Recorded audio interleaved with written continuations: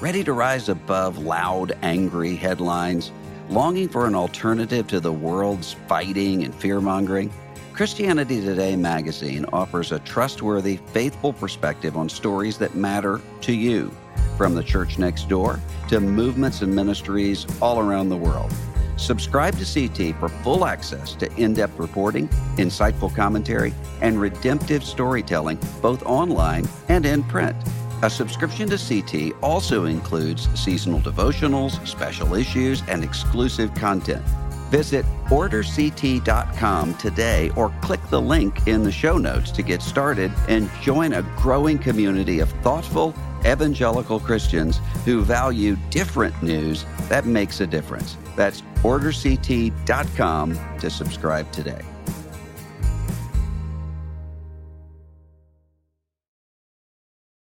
This episode is brought to you in part by Zondervan, publisher of The Perilous Fight: Overcoming Our Culture's War on the American Family, written and narrated by retired neurosurgeon and politician Dr. Ben Carson.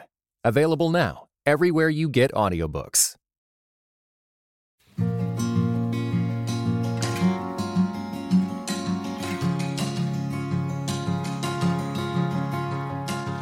Hello, this is Russell Moore, and you're listening to Signposts.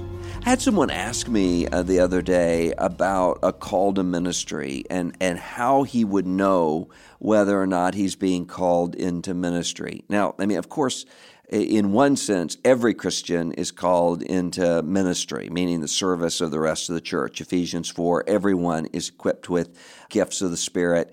But the question of fundamentally, have I been called to be in the teaching office, pastor or a minister in some way within Christ's church? How do you know? That's a good and important question. And so I thought we'd spend some time talking about that today. I can't help but think about this autobiographically to some degree, because this was one of the major sources of teenage angst that I had, was grappling with that question of whether or not I was called to ministry. I experienced at a really early age, about 12, what I believed to be God's calling to ministry, and I had a pastor who was willing to equip that, had me preach at a youth night there at our church and so forth. But as time went on, it was really difficult for me to see myself in ministry because a lot of the role models that I had in ministry were just so different from me that I couldn't see myself doing what they do.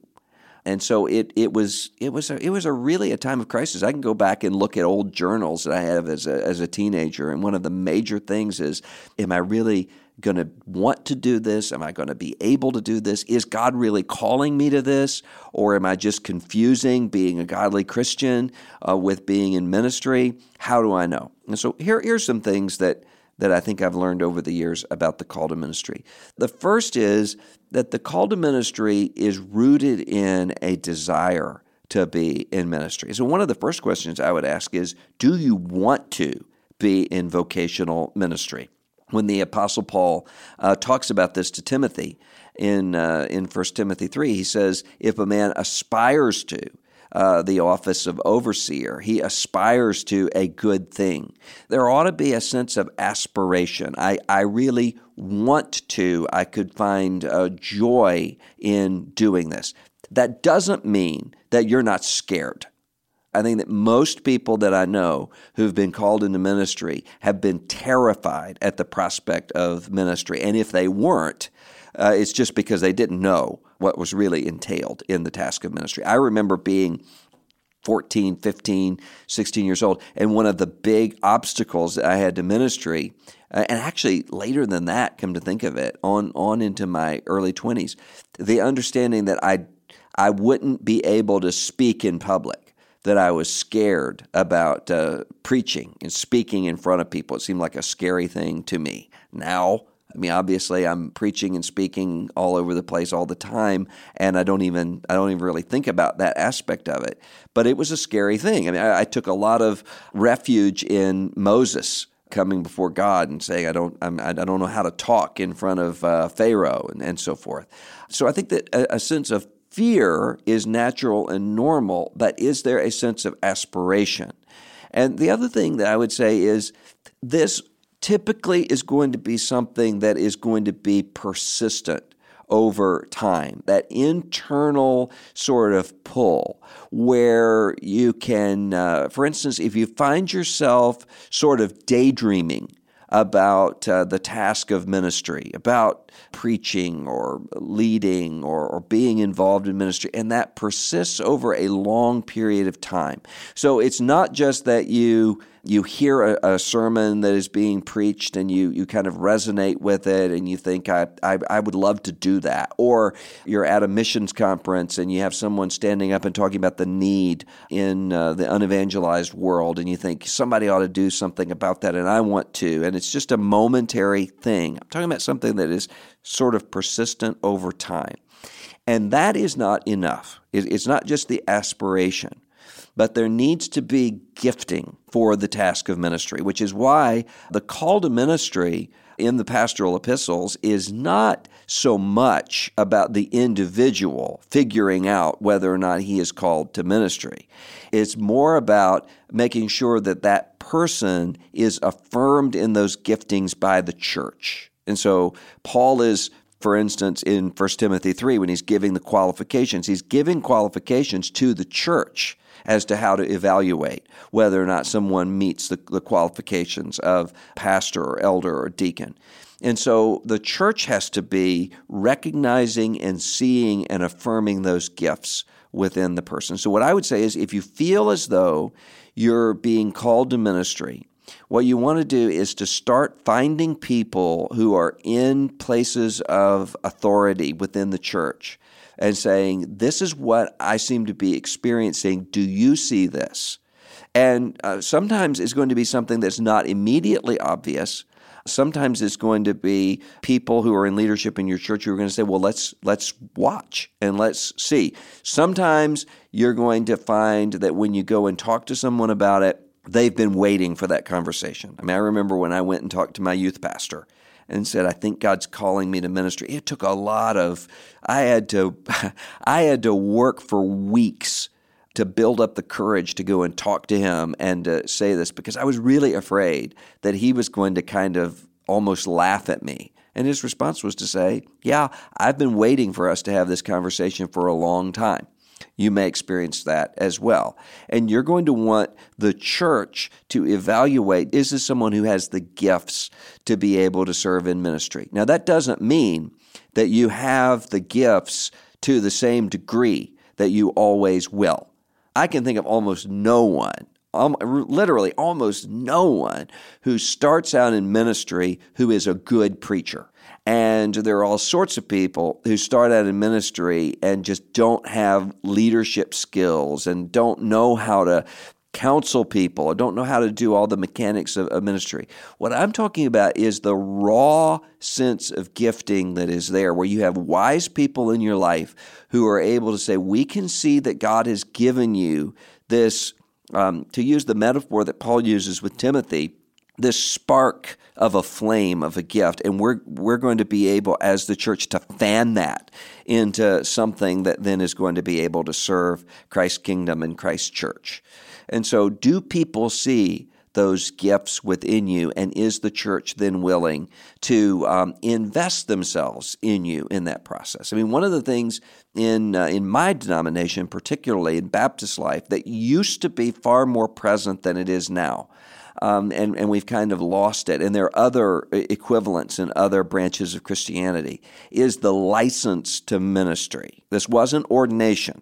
It wasn't setting someone apart for ministry in any permanent sense, but it's a license that says we as the church are recognizing that we think there are gifts for ministry in this person. And so we are going to watch that. We're going to give him some opportunities and watch those things as they play out. in his life. We see that he meets the moral qualifications of 1 Timothy 3 and other places. We see that there's some gifting that is present there, and we're going to give him some supervised opportunities to demonstrate and to see those things. And in some of those instances, what the church will decide is, God has called you to do all sorts of things. We know that because God has called everybody within the church to do it, but we don't see necessarily a gifting for vocational ministry in your life. And other times it's going to be, well, we know that God has called you. We do have a good indication of that, but we don't know in what way. And so we're going to give you opportunities to serve in order to see that and to know that. One of the things I would counsel you strongly about if you're called to ministry is to not assume that that means that you've got a clear sense of what that ministry is. I know a lot of guys who are coming forward and saying, God's called me to ministry, and they assume that everybody else knows specifically. God's called me to be a church planter, or God's called me to be a pastor in a revitalizing sort of ministry, or God's called me to be whatever, fill in the blank, missionary to a particular group of people. Sometimes you have that. I mean, sometimes there are people who have had a burden all of their lives for a specific people group, and they know, I think God's calling me to be a missionary or church planter to that people group. But that's rare. I think most people have a sense, God's called me to ministry. I don't exactly know what that's going to look like yet. And part of what you need are people within the church saying, here's where your gifts specifically are, and here's where your desires are directed and oriented in ministry, and here's how we ought to use that and move forward. And then some of it is just providential, trial and error. You do things and you realize, I'm not good at that. That's just not where my gift set is. And so, I know I would be a terrible church planter. I admire people who have gifts when it comes to church planting. I can see that going on in their lives. And sometimes I'll think, I really wish I could do that. But I don't think God's gifted me to do that. I would be a disaster at doing that. And there are other things that I do that maybe some of you, if you were to do them, you would hate it and you wouldn't be good at it. Well, that just takes trial and error and figuring those things out as you're serving in Christ's church. And so I would just say, if you feel like God's calling you to ministry, go and talk to some key trusted leaders and say, pray with me through this and watch me in this. And let's see whether or not God is in fact calling you to ministry.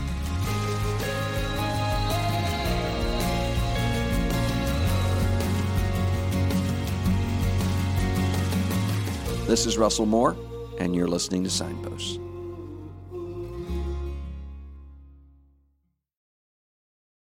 This episode was brought to you in part by the Truce Podcast. The new season examines the connection between some evangelicals and the Republican Party with the help of world-class historians. Subscribe to Truce in your podcast app or listen at trucepodcast.com.